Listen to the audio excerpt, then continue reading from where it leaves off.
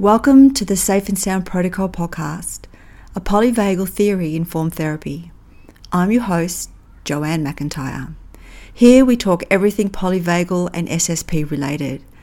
Dr. Porges has provided us with a revolutionary framework for understanding the connection between our autonomic nervous system and behaviour. The SSP acoustic intervention is an exciting new therapy helping people all around the world. This is episode number 2. Today I'm speaking with Kimberly Grace, an amazing mum who gave her heart to adopt an energetic little guy. Kimberly tells her personal journey to help her son, who was experiencing many challenges. The Safe and Sound Protocol created such an improvement that she felt compelled to share her story with others. She created a Facebook Parent Safe and Sound Protocol information forum, which is an amazing resource. Welcome, and thank you so much for coming and being part of our early days for our Safe and Sound Protocol podcast, a polyvagal informed therapy intervention. And so, I'm really happy that you're here to share your story to help others learn more about the Safe and Sound Protocol. So I thought what would you start with, since we may have some new listeners and they may not have seen your YouTube video where you posted your personal story of your son's experience when he went through the Safe and Sound Protocol. So I was just wondering if you could maybe share that story with us again, and we can maybe unravel it a little bit deeper as we go as well. So with my little guy, he has a significant amount of developmental trauma, many diagnoses that come along with being in the foster care system. When he came to us, and we knew. Was he when you adopted him? We adopted him about 3.5. He came to us at 2.5, so it was about a year of him being with us. He had been in the foster care system since about 8 months, and typical of moving around and for different reasons. But when he came to us, we immediately saw a lot of the behaviors that we had concerns. I knew that they were not typical, and that we were in for quite a bit of a struggle and hopefully a lot of healing. And thankfully, a lot of healing has come. And I know that we wouldn't have gotten that without the Safe and Sound Protocol. I never thought that we would be where we are now. He used to be extremely aggressive, multiple meltdowns every day, really rages at the time, where they could last 1 to 2 hours, a lot of self-harm, the anxiety, extreme sensory seeker, all of that comes with being in that fight-flight, aggressive with not just adults, but other kids, there's typical attachment type behaviors that were exhibited at the time. I don't go into a whole lot of detail, but some extreme things. And when, we were in therapies and we had evaluations, and really even at 2.5 and 3 years old, they were trying to have us put him on medication and telling us that really he just needed behavioral therapy, that was all that we could really do to help him. And as much as I sought after help, that is really kind of what I thought too, because that's what we were being told by the professionals, is that there really was no hope. You needed to expect that it wasn't going to get better. And that's what we were told time and time again. And I know that that's because that's what those professionals have experienced, but there is so much hope out there. And I know that now, and I try to share that because the changes we have seen were profound. I never would have thought we would see in 5 hours of listening to simply put music, which we know it's not that simple, but to see the changes. What you're sharing there in terms of, yes, the professionals giving their advice based on their framework. And I think what is thankful is that slowly more this knowledge base of this bottom-up approach is starting to kind of weave its way through, different, professional groups, but obviously more allied health, in terms of realizing that, that there's an underlying, cause in our nervous system that is often contributing to the behaviours that we see exhibited. And if we can get to the root and help regulate the nervous system, then we see such bigger change, that, yes. And I think things like this podcast is going to help share that information of having this more of this bottom up or different pathways into the nervous system to help tackle the sort of symptomology of the behaviours that you see. Definitely. And, I see it more and more. I mean, even the therapists that I might not have received the help that I needed at the time, or that got us to where we are now, they're already, just in 2 years passing, there's more knowledge in their arena, I should say, or field. Yeah, definitely. They're more open. Like when I've shared my son's story of how we have received healing, they're not just pushing us aside, and they are open to listening to how these changes came about, and they're looking into it, and it's amazing because it will help others, and they do refer people to.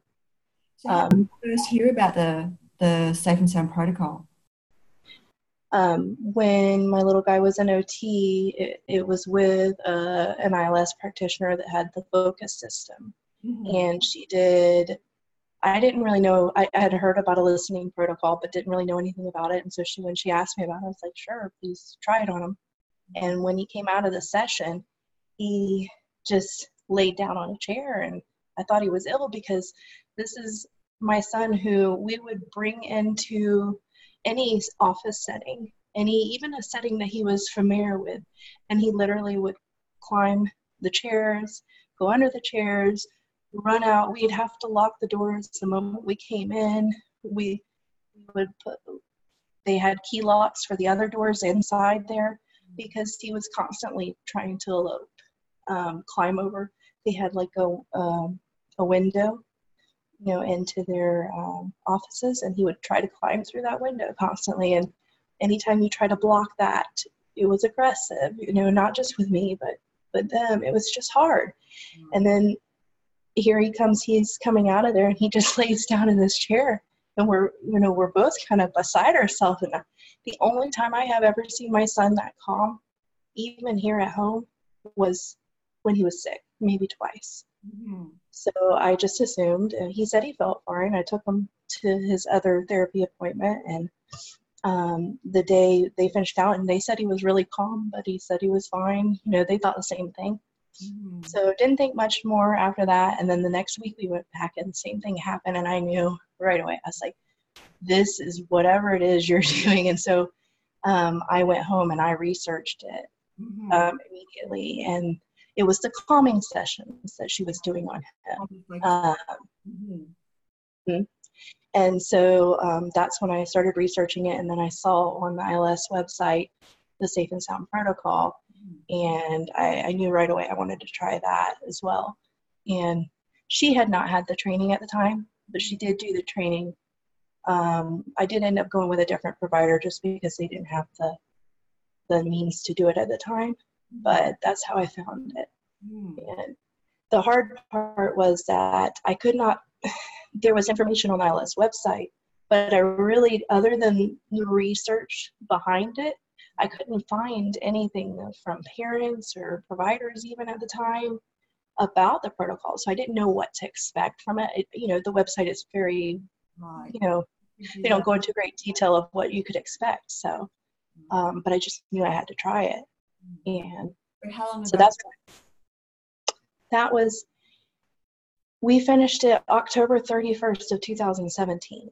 Okay, so it was not long before it actually released and made available to practitioners to start to offer as yeah, I think it was like a few months earlier that it was available. Yes. It was really new. Yeah. So I'm sure that was another kind of revelation of motivated why you wanted to start the parent Facebook group, which we're going to get to a little bit later. I want you to first finish telling your story and your experience and what you really noticed with your son. But because you're right, that when parents, there's so many therapies and so many interventions out there, and a parent, often, needs to put financial resources towards something as well. And there've been lots of disappointments, and so families like to connect with other families to sort of see what their experience was with an intervention. And so they know this is really worth putting that investment in. And I know that's what the Facebook group really helps with as well. So, yes. So let's backtrack up to, and that's okay, we can go back and forth. But so you didn't really find any resources, but you decided, yes, you've seen your son respond to an acoustic intervention. Let's see how the protocol goes. Yes. I found ILS did have a support group on Facebook, but it was, there still was nothing about the SSP really at the time on that group even. But I found Doreen. That's who I asked questions on there, and I found Doreen, and she was so nice. She spoke with me over the phone, and she encouraged me to try it. And when we did go through it, we had some concerns because again I didn't know what to suspect or expect, I should say. So when I had those concerns, again, she talked to me, and it was just really important that I had her because my practitioner that I used, she was brand new to the SSP as well. And so just another reason why that group was created.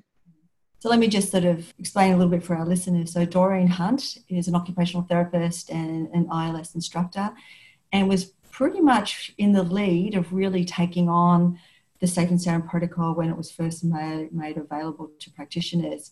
And I'm not sure now, but like in the early days, I mean, she's probably put close to 1,000 kids and adults through the protocol. So she really was a great resource to help learn how different kiddos were responding to the intervention, and then how we've learned since its initial release, how to sort of make modifications to the protocol. So she is a great resource, and I know that she is very giving of her time. So I'm glad that she was able to be helpful. And she's just a lovely person. So for our listeners, Doreen's going to be on the podcast in the next couple of months. So we'll be getting as much information as we can from her. Yeah. Yeah, she was a definite source of comfort and knowledge that I needed at that time. But yeah, I added her to the group, and when it started, I definitely needed her because she had all the knowledge, just informing everyone. So tell us what you noticed with your son as you completed the protocol that first time. When we first completed it, the very first day, it might have been the second day, it's been 2 years now. He went through the first day just fine, maybe a little more hyped up. He was a very hyperactive child to begin with. But what I noticed is that he suddenly, while we were listening, started drawing with me. I had like a little magnetic board, and this is a child that if we tried to get him to draw the simplest shapes, he had no interest and wouldn't do it. And suddenly he did a heart, and he would just do anything that I did, and with ease. Didn't think too much of it, other than I was a little shocked. Day 2 or 3, I noticed that he was already affectionate, but he was extremely affectionate. And, we know now that that's one of the first things that people usually see is you see an increase in affection. And we, at the same time, started seeing he was already very aggressive, but it was just amped up, even when I thought that didn't know that it could be. And times got it got a little scary, but it was more so because I did not know that it was normal or it could be normal. And at the time we didn't know that it should have been slowed down for him. He is a child that definitely needed it slowed down. So we did take a day break, but we probably should have braked more, and I know that now, and we definitely approach it differently. But just seeing a heavy increase in aggression and irritability, and emotional dysregulation altogether. But as I think it was exactly 5 days after finishing the protocol, we suddenly just had a different child. He was still hyped up, but suddenly he was able to regulate his emotions. He was able to accept no. Anytime we said no in the past, it just, or even not saying no, but approaching it with that, not getting what he desired, it would turn into a meltdown with aggression. He was able to process cause and effect in the moment, where before those connections were not possible because he was always dysregulated, literally just. He was, again, very affectionate, but also empathy. He had gained some empathy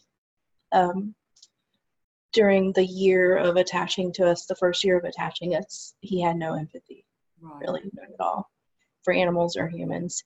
And it was definitely a process, and he had some empathy, but he definitely gained some more after doing the SSP. That is the result.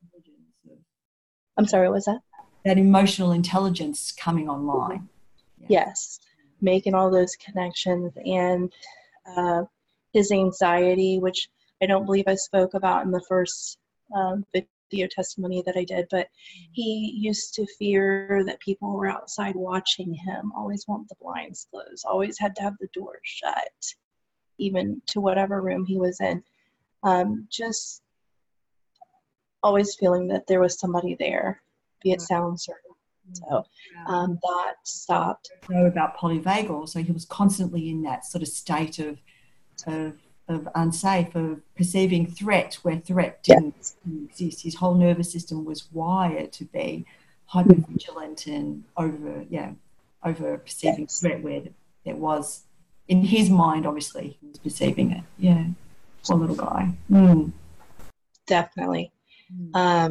Other changes that we saw were, trying to make these connections in my mind, ability to accept things as they are without hyper focusing on them.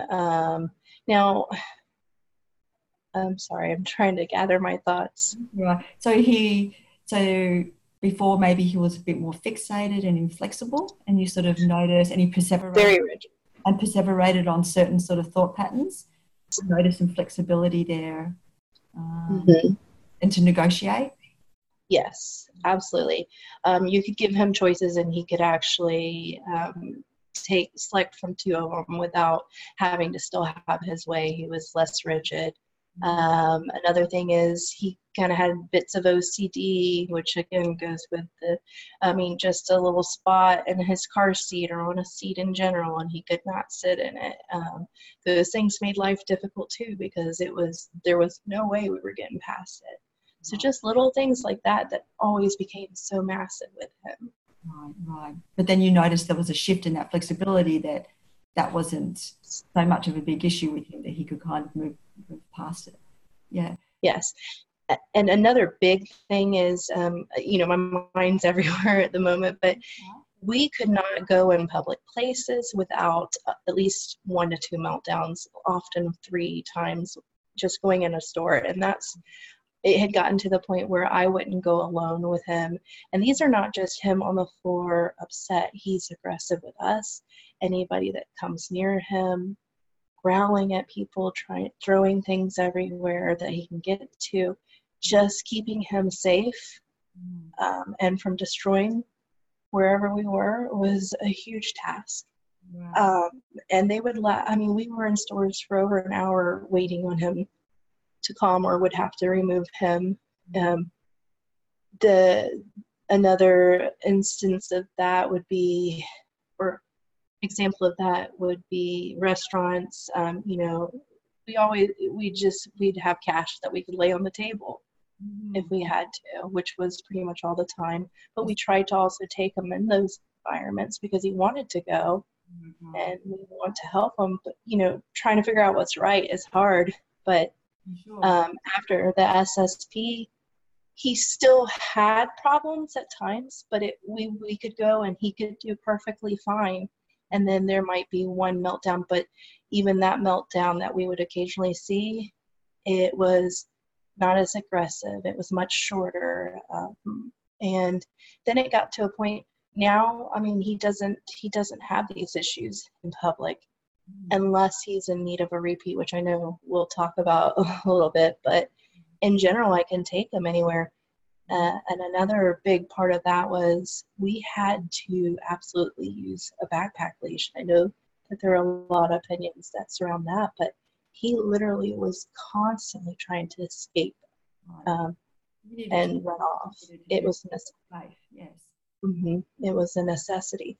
And after the SSP, his hyperactivity and his impulsivity drastically changed to the point where we didn't need the backpack leash. And as we repeated it, the hyperactivity and the impulsivity reduced more and more, repeated the SSP. But even after that first round, we were able to stop using the backpack leash. And he may run off at times, but he would always come back. He wouldn't just keep running like he would have before. It was different. Right. He knew that you all were a place of safety. And that yes. He could process that. Yeah. And I think it's important for, our listeners to really realise that, obviously for your son, it made quite a drastic shift in his state regulation, where he was able to shift then, where he could actually start to feel safe as well. But I think it's important for people to know that it really is the starting point, because I'm sure your son still had some challenges after. It's not like a cure-all, that it starts the process of enabling other therapies to take hold, or them to actually connect more, to help with even further regulation and learning as well. And I know, so we'll talk about repeating the SSP, and for some children who have very complex issues, like your son had who's very complex, that often repeating the intervention is part of their therapeutic journey and their healing. Definitely.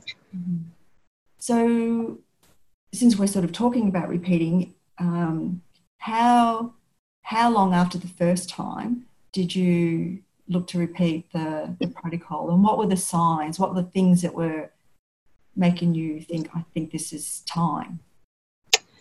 So for him, I'm not, of course it's been 2 years, but I would say it was around the 2.5 to 3 month mark that I started noticing we need to repeat.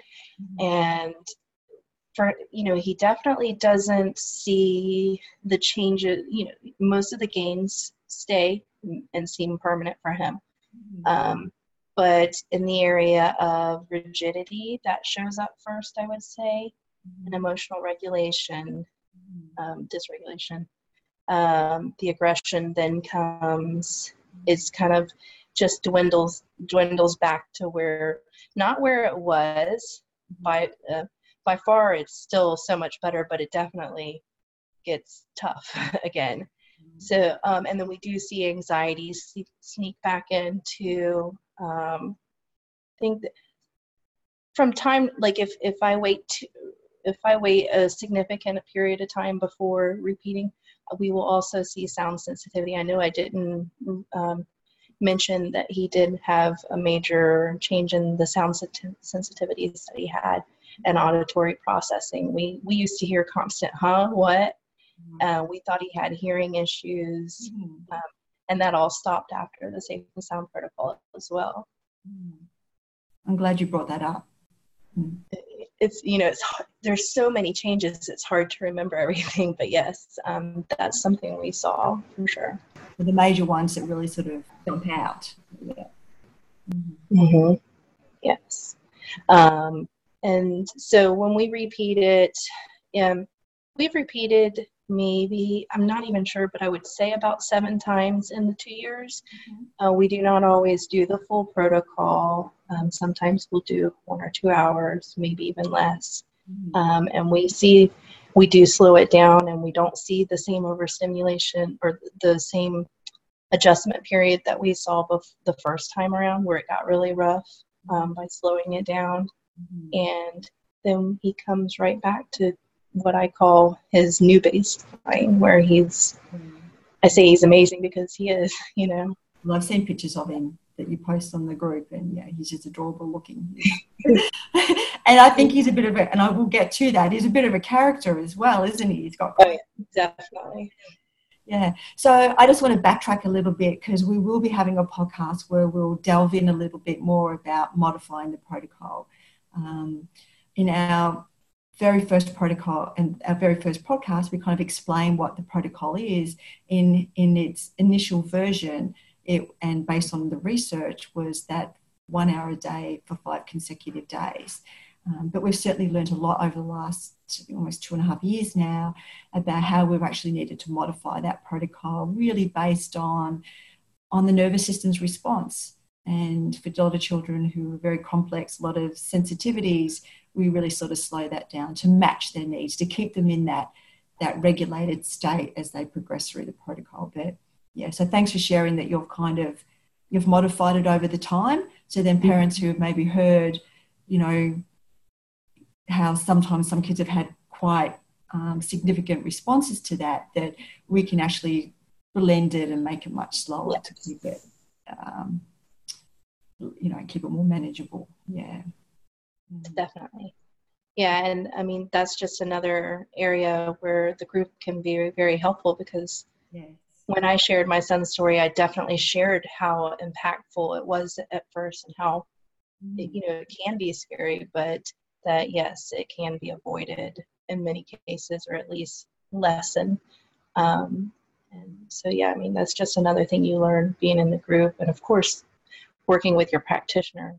But and I think just keeping it all within the whole, what we've learned from Dr. Porges' work in the polyvagal theory about keeping the autonomic nervous system in that more ventral vagal safe state, then the ear is in a more state to receive the input that's actually in the protocol as well. So keeping an eye and working with a practitioner that can help parents, keep attuned to, if they start to see their child becoming a little bit more dysregulated or anxious during the protocol, that just pause it and have a break. And that's great to do that. Excellent. So anything else you want to share about your son's experience with the protocol? I'm sure there is. At the moment, I'm not. As we speak, I'll probably think, oh yeah, let me tell you. Just chatting, if all of a sudden it pops into your mind, oh, I forgot to share this, then do that. So he's in school? We actually homeschool him, but he does go to therapy 4 days a week. And I know you've have used some other complementary interventions as well. And as I said earlier, it's not the be-all and end-all, that it enables other therapies to actually have some traction, some momentum. And we may have another conversation another time, because I know you've done some really some other ones that other people may consider a little outside the box as well, but they've been very helpful. So I know brain spotting, but I'd like to come back to that another time. So I know one time you mentioned that you actually completed the protocol yourself. Yeah, I did. Yeah, so tell us. Surprisingly, I've only done it once, and that's because when I get it, my focus is getting it done for him, and you have it for a short period of time, and I have not done it with him. Okay. Because for me, I think it's not a good idea. The first time I did it, or the only time I did it, I did have a response to it where it kind of put me in, I don't normally experience anxiety or depression, but I did start feeling a little bit. And so I stopped it. I did just the first day That was the first time I had the Safe and Sound protocol and did it with my son. So I stopped because I just felt like I needed to be present with him and be able to be attuned with him. So the second or third time that I repeated it with him, I did end up repeating or doing the whole protocol on myself. And that time around, I had no issues going through it at all. And I do feel like very possibly it's because my son was in a very different place. So I didn't have the same stresses that I had the first time.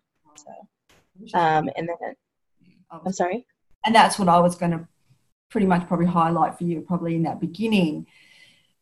Your world was just trying to make his world safer.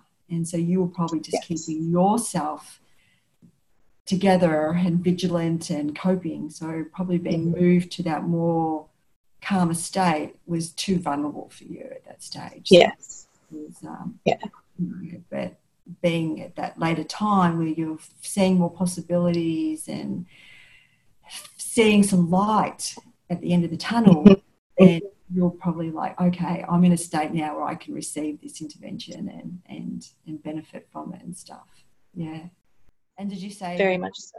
Yeah. And what did you notice in yourself then?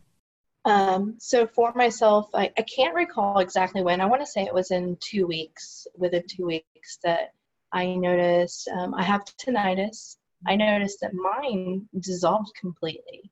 I will say it has come back. I haven't repeated it, but I would think that it might help it again.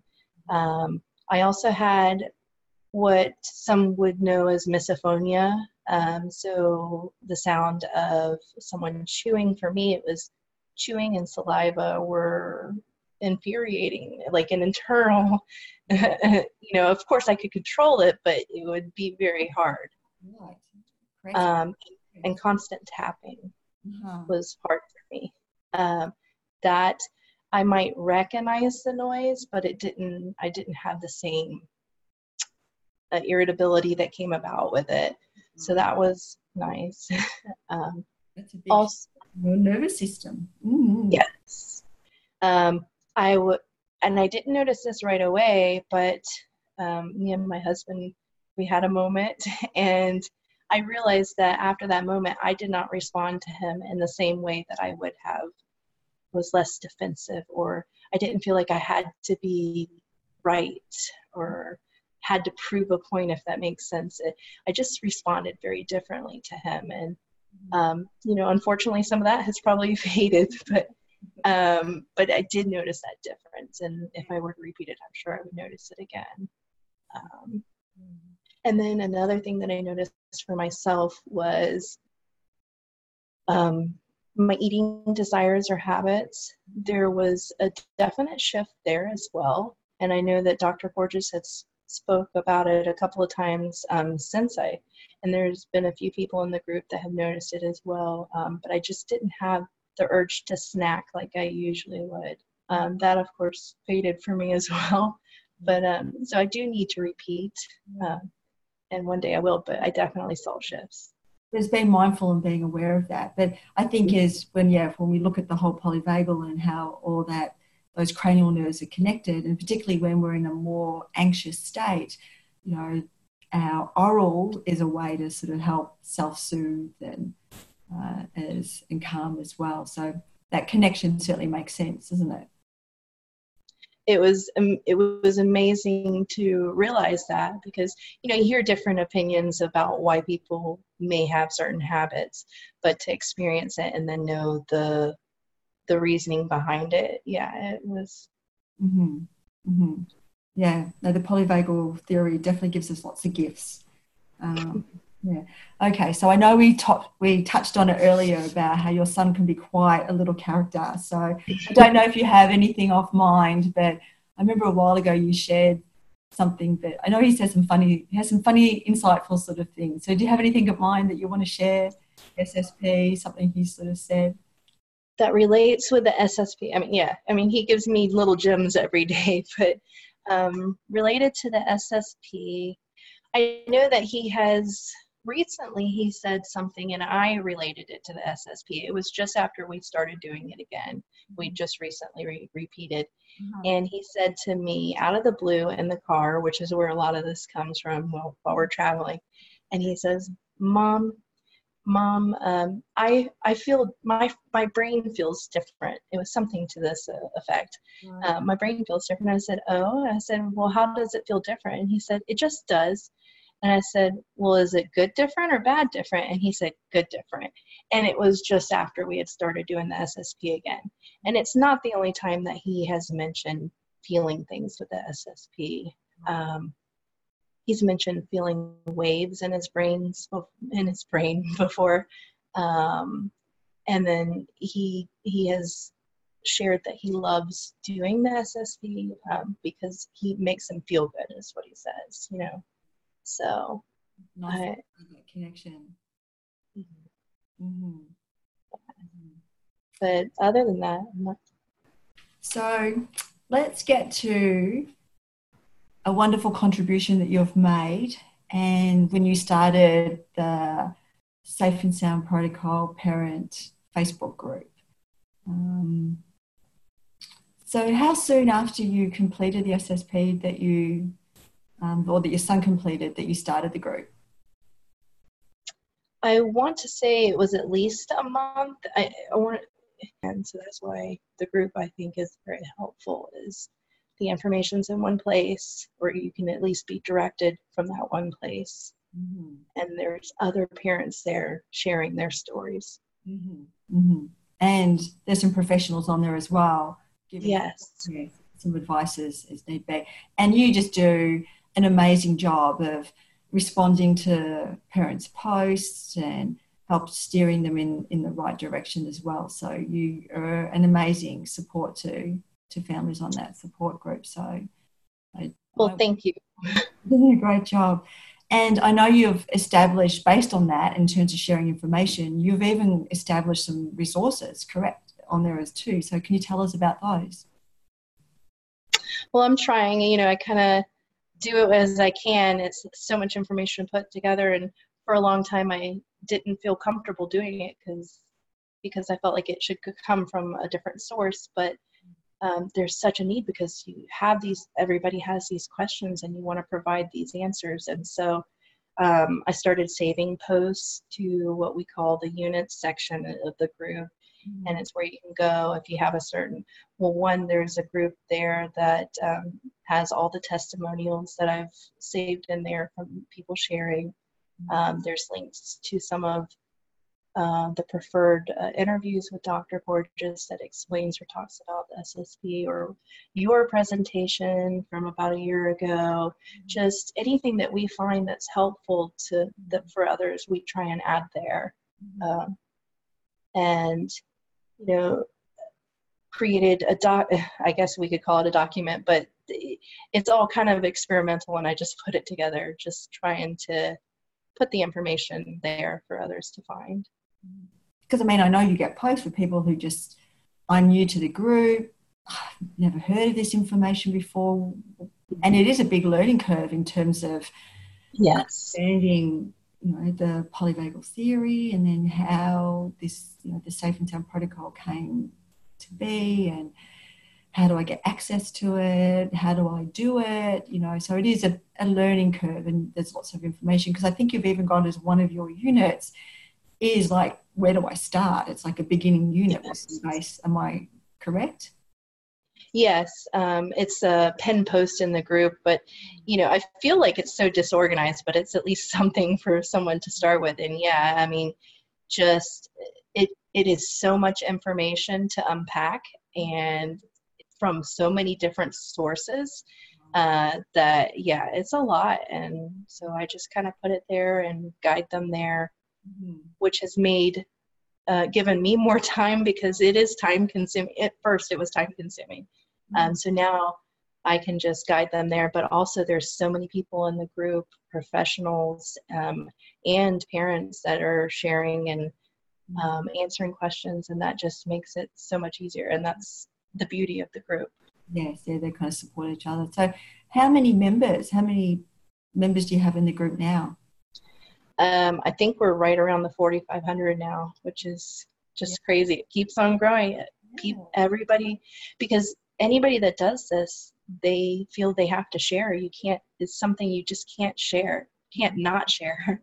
So yeah, it spreads. Yeah, that's exciting. Well, I didn't realize you got up to so. Yeah. And what would you feel are the main members? Is it mainly like parents with children on the spectrum or trauma, or do you feel like you do have a mix of some adults in there or with who have a history of neurological or trauma backgrounds? What do you? It's definitely a mix. I would say it's probably way off, but I would say it's half. Parents with children that have the autism spectrum disorder, or those from trauma backgrounds, mostly adoptive parents too, on the other half. And then of course we have a lot of providers, which is such a great resource for us because they're able to share their information, their knowledge. And so, I mean, it's really a mixture. I would love to see more. There are definitely adults in there because the parents use it on themselves and the providers are using it on themselves.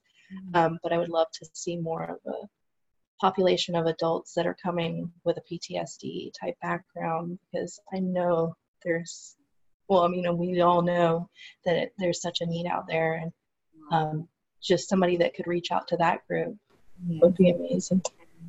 And I think what I'm hoping to get through these podcasts, that often people were like, well, I have this diagnosis or that diagnosis, well, is it going to help me?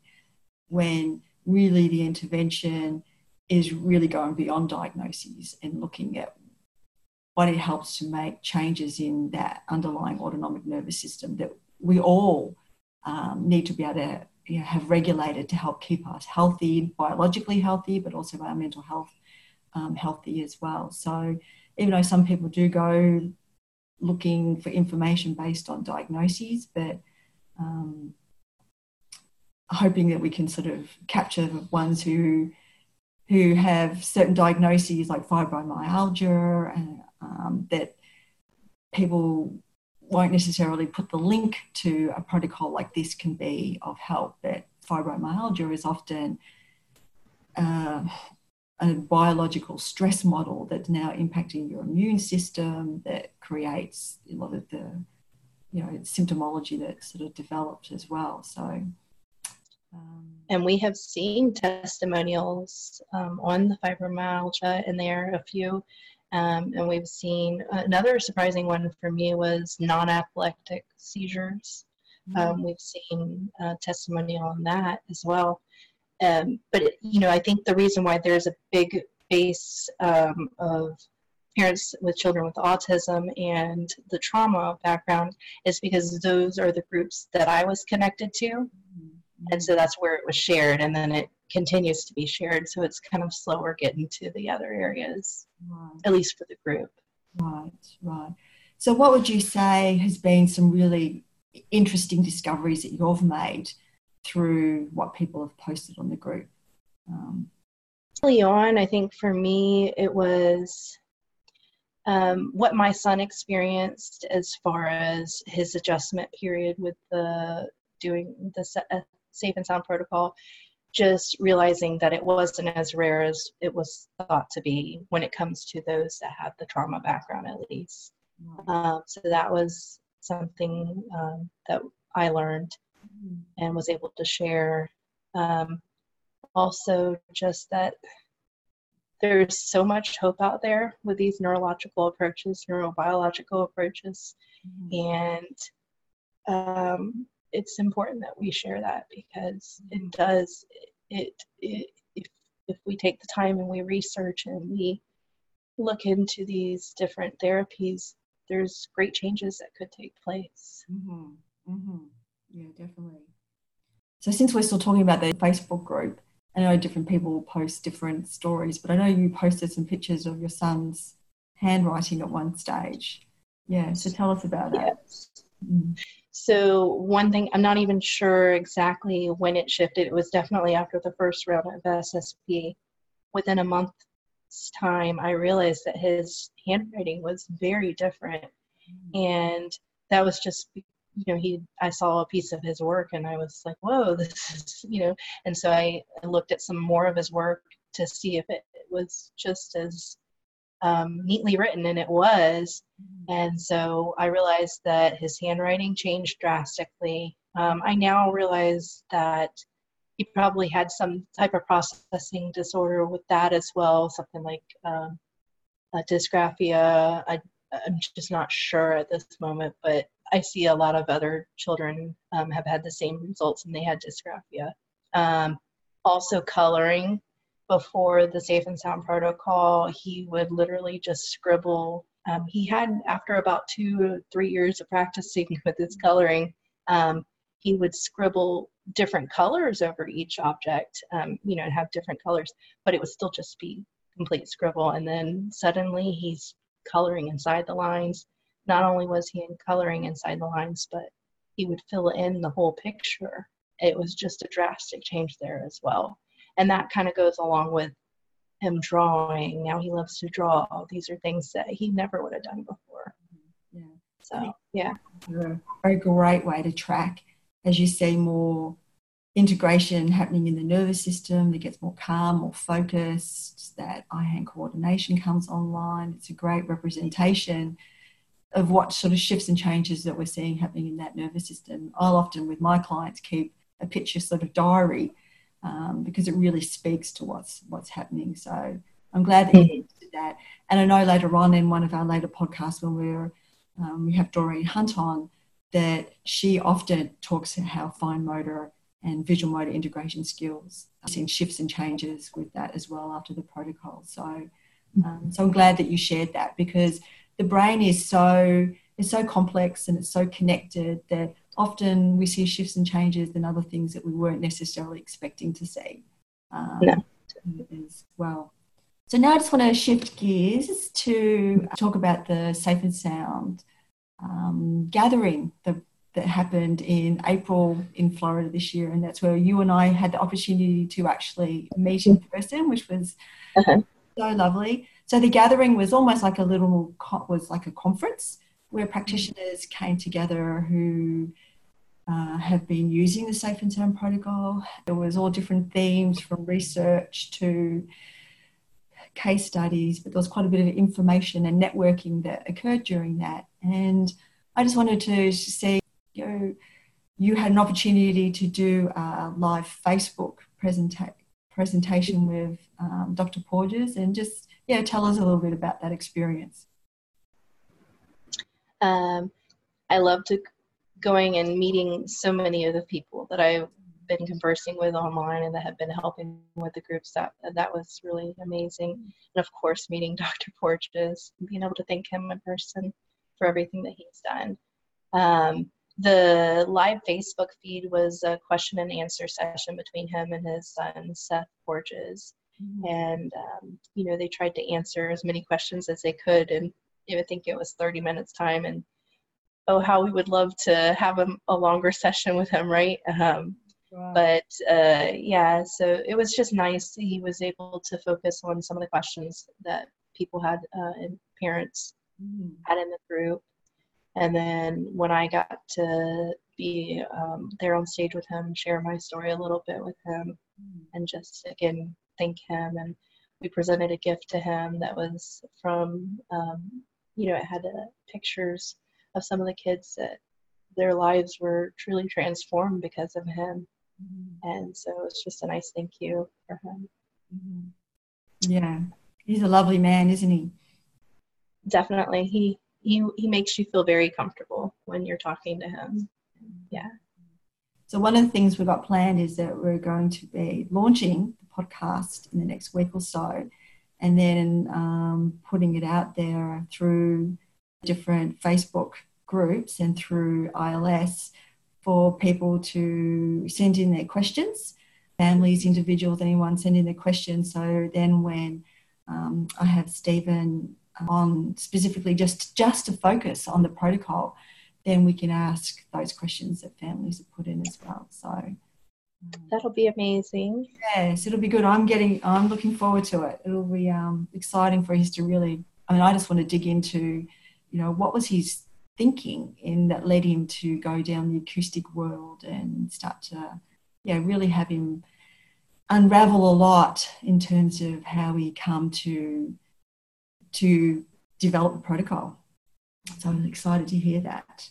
So if you were to give any advice to families or individuals considering to do the protocol, what do you think that would be? To start with learning about the polyvagal theory so that you have a basis. I think that most parents that need this intervention for their child, when they read the polyvagal theory, they'll have aha moments and they're going to want to learn more. And then, of course, learning about how and why the SSP can help make such drastic changes for some people. You'll just have that better background knowledge of why it would be so effective. Just taking the time to do that, and then just in doing your research, be it on the group looking at testimonials along with all the studies, and just putting it all together so that you know that, I guess, because the Safe and Sound protocol can seem unbelievable to many. If you just hear, oh, it's 5 hours of listening, you'll have a better understanding as to why those changes can happen with those 5 hours of listening. Right. And I know you've got some nice, as we spoke about earlier, you've got some nice resources where families could start on the parent Facebook group. But another nice starting point that I like to give some families is the pocket guide to the polyvagal. Yes. Nice. Yes. Easy read and description, and kind of puts it in terms where people kind of really connect with that. Obviously there's lots of YouTube videos, but sometimes you're not really sure where to start. Yes. I think if you're a reader, I think the pocket guide is a really nice way to. Absolutely. When I read about the Safe and Sound protocol on the ILS website, I immediately ordered the pocket guide, and I had it and I read right through it, because again, once you start reading and you get those aha moments and connections, you will read right through that book, and it's very relatable and it's easy to understand, and it just gives you a great background knowledge of what it is and how, even though it doesn't talk about the Safe and Sound protocol, it'll give you that base where you can understand why it's. It has a small section on it. But pretty much it gives you that base and stuff. And I think what's important, and what my goal is through these podcasts as well, is that we can all embrace the polyvagal theory within our own selves, because it helps us understand our own autonomic nervous system and how we respond in different environments, and how we can learn to regulate that within ourselves. But it helps us then through the whole understanding of that social engagement system of how we connect with our family, and how we can use the theory to help, optimize and keep your family as healthy and connected and socially engaged, and that framework really does support, I think, optimal outcomes for the protocol as well. So I think I totally agree that I think it's important to learn about both. Don't just think I've just got to learn about the protocol and it's like a technician and just go do it. That the theory really does support a deeper understanding and getting maximal outcomes, I think. And understanding why during the protocol, having those connections, being right there and being present and attuned, having that knowledge, the knowledge of the polyvagal theory will be helpful in understanding why that's so important too. Yeah. So we're almost getting towards the end. So is there anything else that you would like to share? Anything that's popping into your mind, or something that you'd hope that we'd cover and we didn't? Or? I can't think of anything at the moment, I would like to say a big thank you to everyone that helps in the group, including you, Doreen, all the providers. There's so many that contribute, and it not only makes it a great place a positive and supportive place to be, but it makes it possible. So just thank you to everyone. Yeah, and Kimberly, I want to thank you too, because what you've put together and the resources and the support, I mean, you helped to create that connected environment, which has been a resource. And I know we haven't really shared, but you were a big help to me as well. So as people know that I'm doing my PhD, also investigating the Safe and Sound Protocol, and obviously I have my accent, and so people know that I'm in Australia. And Kimberly was so kind to go on some of the autism parent groups, which are closed groups, and tell her story about the Safe and Sound Protocol, and then provide connections to my research so we could help to obtain more participants, because in research it's always tricky to get participants. So I want to say thank you for your help for doing that, because it helped a lot. Definitely helped a lot. Yeah. You're very welcome. Any opportunity to share, and I'm so excited to see results from all these studies that are going on. So yes, it'll be so exciting. Yeah. It'll be amazing. Thank you for your time today, and thank you so much for sharing. It's a pleasure to speak to you, and I'm sure we'll have you on again down the track. And we're excited to share this information. Thank you for the opportunity. All right. See you later. Night. I'd like to thank Kimberly for coming on the podcast today. Her Facebook group is Safe and Sound Protocol in brackets SSP-Parent Info _forum. As always, I'd like to thank you for listening. I'd love to hear from you. You can email me at ssppodcast1@gmail.com. Again, the email is ssppodcast1@gmail.com. Any feedback or even ideas for future episodes, I'd love to hear from you. Thanks.